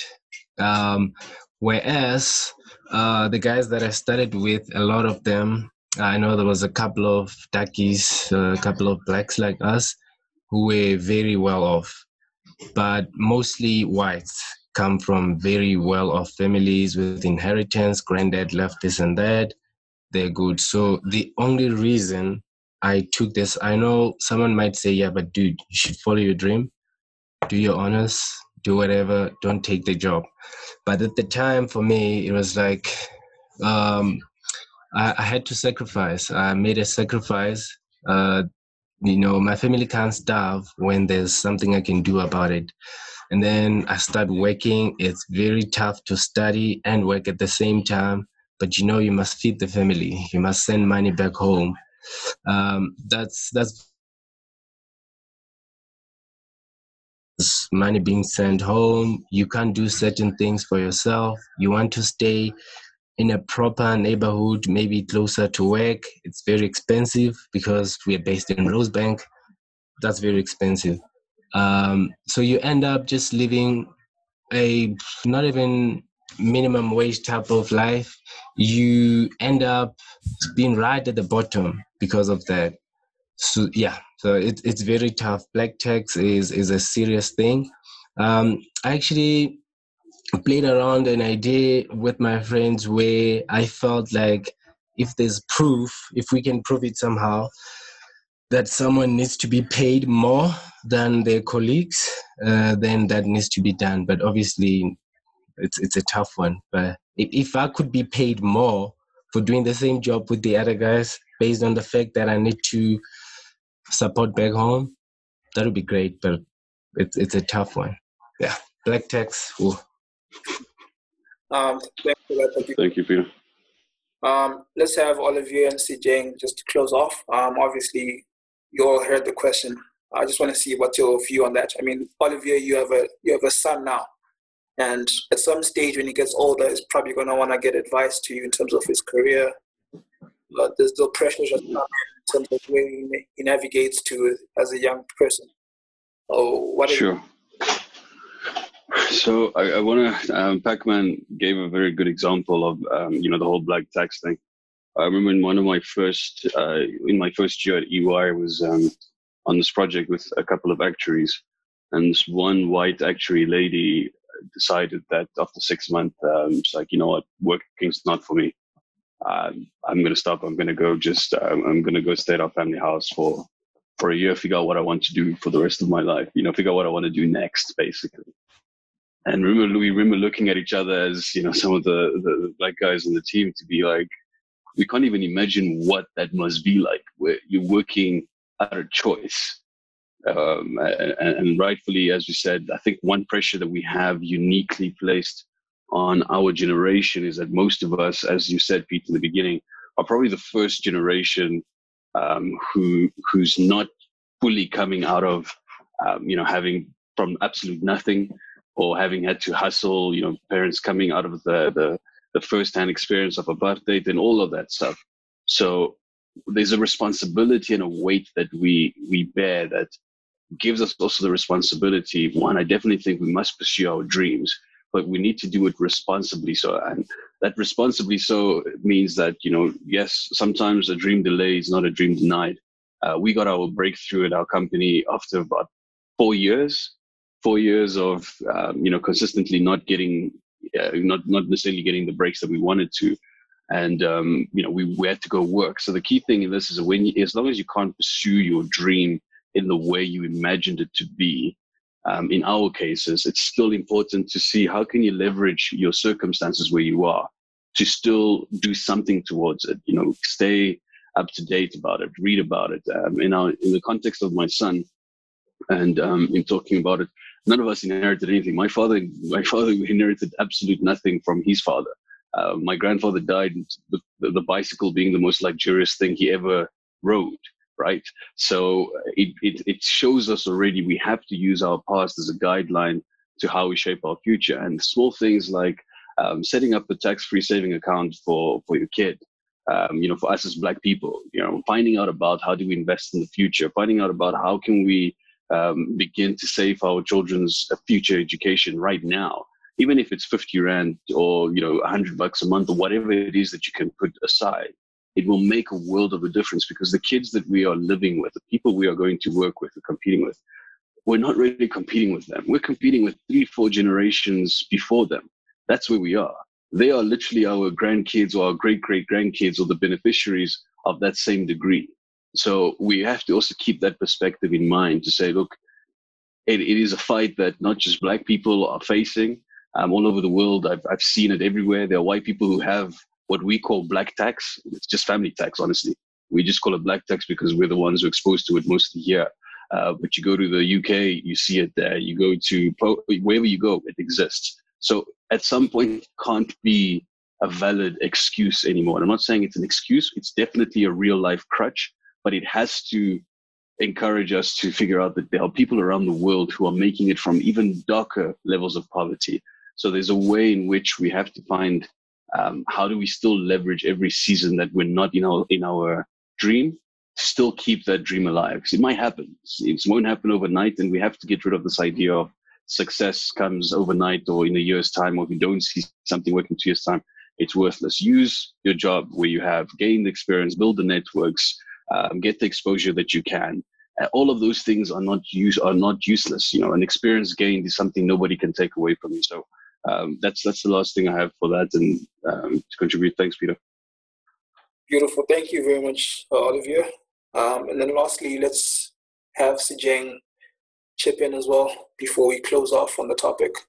What exactly would you take, what's your take home of this discussion in terms of career management? I mean, being the only Black woman here, obviously your experiences will be different, but we all have some kind of familiarity in sense of that we are probably the first generation to actually enter into a formal full setting of a work environment. What's your take and what's your parting words? thank you for that question. So, sure. Well, the previous speaker actually just spit out everything else. Well, not everything, but generally what I was going to say.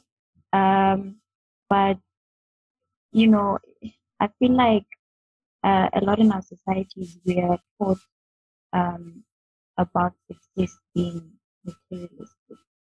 It's about what you have. It's not about, like, we don't value the journey, the process. And so oftentimes when we have to look at where we are going in terms of what we want to achieve and the trade-off that you have to make in terms of how much you need to sacrifice to get to where you need to be, you almost rush the process, you rush the journey because you really want to get there as fast as possible because we all romanticizing about, oh, if you get there, you're going to have a car or a house, whatever the case is. So a lot of the times, how we pick careers, the choices that we make in our careers are often misled by how we value materialistic things and materialistic things over the journey, and we don't realize that the journey is almost like a training or gym, if you will, that trains us to manage the success when it comes. So if we miss that stage, when we do get to the career opportunities that we would want, we don't have the maturity to grow from it, and oftentimes people lose themselves in the positions that they're in because they miss the journey. And sometimes, or you find another person who gets frustrated with the fact that I'm not getting there, I'm putting all the work, and you put stressful timelines on yourself to achieve something and not realizing that it is in the journey where you learn. And like you said, you really need to take importance in the training that you're getting, the networking that you do. These little things that we override are actually helping us in how to maintain success when we get there. So that is just, my 2 cents on making the best career choices. I think it's very important. I mean, yes, we'll always have to, sacrifice more as Black people for a fraction amount of success. And sometimes that success, I mean, it's subjective. It could be the journey. It could be something small, but you have to sacrifice so much. And with that sacrifice, sometimes support systems also fall apart. So yes, that might be the case, but we can't always, like, for how long are we going to keep making that an excuse? So to some extent, something has to give. You have to make those hard decisions, but I do believe that with faith, with perseverance, if you make career choices based on the right reasons, intention again, listening to intention, it's so important to understand why you're doing something. The why, intention is crucial. I cannot stress it enough. Your intention sees you through. If you're going to do something for the wrong reason, you won't have the strength to be consistent in it. So the why keeps you awake. The why keeps you going when the going gets tough. So yeah, that is my 2 cents. We cannot keep using the amount of sacrifices we make as an excuse any longer, because we're just delaying ourselves even further. So yeah, we have to keep on going. Thank you very much. I think that's quite a good way to end the discussion. I think we, as much as challenges that we experience in our various sectors and industries that we work in. The challenge is always going to be there. But as you say, we got to keep on keeping our heads up, keep on pursuing. And I think just combining both conversations that we've had today regarding the GBV thing and even this whole career aspect of it, I think the one thing I've learned is that all of it in its entirety is that it's a process. Solutions, things are not going to be resolved overnight. Your career is not going to grow overnight. Your problems are not going to be resolved overnight. But it's a process of which, you learn, you unlearn, you get to know certain things, and as you grow and you develop, you empower yourself to move forward and even be stronger in whatever space or industry or experience that you face. But in that sense, I think we've had a very productive discussion, and I hope we have more discussions in this kind of light. Obviously, I don't want to have the same discussions every week, so we will obviously continue changing the discussions to at least bring more perspectives in. I mean, one of the guests that was supposed to be in today was supposed to be a clinical psychologist.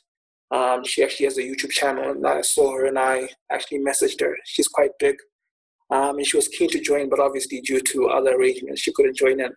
But I will have in the next discussion as an agreement. But I think lastly, I just want to thank all of you for taking part in the discussion. There will be more discussions having, and I'm glad that at least people from different backgrounds, most of us don't even know each other, and we're able to at least share some similarities and also different views that we may differ on in certain aspects. But I must say thank you very much for your participation, each of you. Go, Peter. I think we've reached. Thank you, Peter. Appreciate it. Take care, man. Thank you, man. And thanks everybody else. It was really good learning from you guys and your different experiences. Well, thanks, guys. Well, I hope you guys enjoy the rest of your weekend. I will stay in touch with you guys in case you guys are available for any other discussions. I know I've taken almost 2 hours of you Friday, Saturday, so I must apologize. I was hoping it's going to be a bit shorter. These discussions need to be had either way. So, but thank you again for joining me. All right, cool. Thanks, man. Sure, the rest. Thank you. No problem. Enjoy this, guys. Cheers. Cheers, man. Sure.